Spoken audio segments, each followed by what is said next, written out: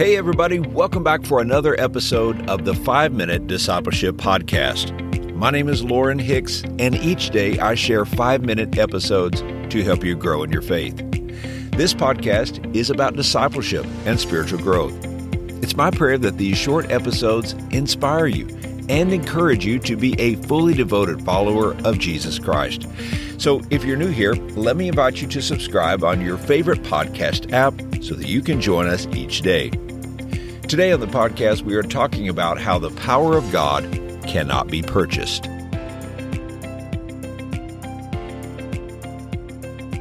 It's not wrong to want to be used by God. In fact, it's a wonderful desire. It can be a holy desire. But an important question is, why do you want to be used by God? Why do you want His power in your life? You know, in the book of Acts, this young New Testament church was growing rapidly. People were placing their faith in Jesus, and the Holy Spirit was being given to new believers. In chapter 8, we learn that Philip went to Samaria and preached the gospel. Large crowds gathered to hear him share the word, and God blessed by using Philip to perform many miracles, such as healing sick people and casting out demonic spirits. As the story continues, we meet a man in the crowd named Simon. He was a local sorcerer. Simon was famous for performing magic, and the people gave him the nickname, the Great One. After hearing Philip preach, the Bible says Simon believed and was baptized. He began to follow Philip and was amazed at the miracles being done. When the other apostles hear about the Samaritans receiving the gospel message, they come to Samaria and are praying for people to receive the Holy Spirit. At one point, Simon asked the apostles if he could offer them some money so that he too could possess the power to lay hands on people and they would receive the Holy Spirit.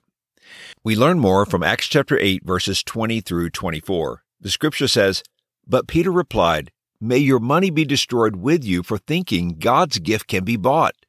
You can have no part in this, for your heart is not right with God. Repent of your wickedness and pray to the Lord. Perhaps He will forgive your evil thoughts, for I can see that you are full of bitter jealousy and are held captive by sin.' 'Pray to the Lord for me,' Simon exclaimed, 'that these terrible things you have said won't happen to me.'" You see, Simon thought that the Holy Spirit was merely a power that could be bought or sold. He wanted to control the working of the Spirit and regarded the Holy Spirit as a power he could use as he wanted, instead of a person who would rule his life. Simon was committing the sin of wanting the power of God for his own personal reasons. His desires were not to be used by God, but to use God for his own gain. The lessons learned in this story is that God knows our hearts. Our motives matter to Him. God will not give His Holy Spirit and use individuals whose desires are for themselves and not for God. I'm reminded of Jeremiah chapter 17, verse 10, which says, "I, the Lord, search all hearts and examine secret motives. I give all people their due rewards according to what their actions deserve." The Spirit of God is not for sale. It is not a commodity that can be bought or sold. The power of God can only be received. It is only to be used for kingdom purposes. God, who knows our hearts, will never give us His anointing and power if He knows we have improper motives. If our ambition is to build our own kingdom, to set up our own platform, and to receive our own recognition, we will never be given the power of God. The power of God is given and used only for the glory of God. Psalm 115 verse 1 says, "Not to us, O Lord, not to us, but to your name be the glory."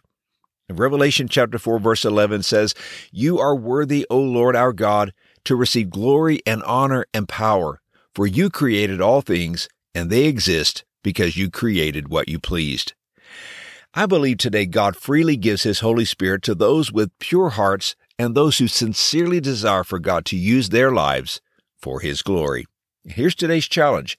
In prayer, let's ask God to search our hearts and remove any impure motives. Let's seek to be used by God for the fulfillment of His purpose. Hey, thanks again for joining me for today's episode. If you like this podcast, I'd be so honored if you would do me a favor. Would you go over to Apple Podcast and leave a quick rating and a review? This small step only takes a moment and really helps us grow the listening audience. So let me thank you in advance. I hope you have a wonderful day And until next time, let's continue on our journey as followers of Jesus.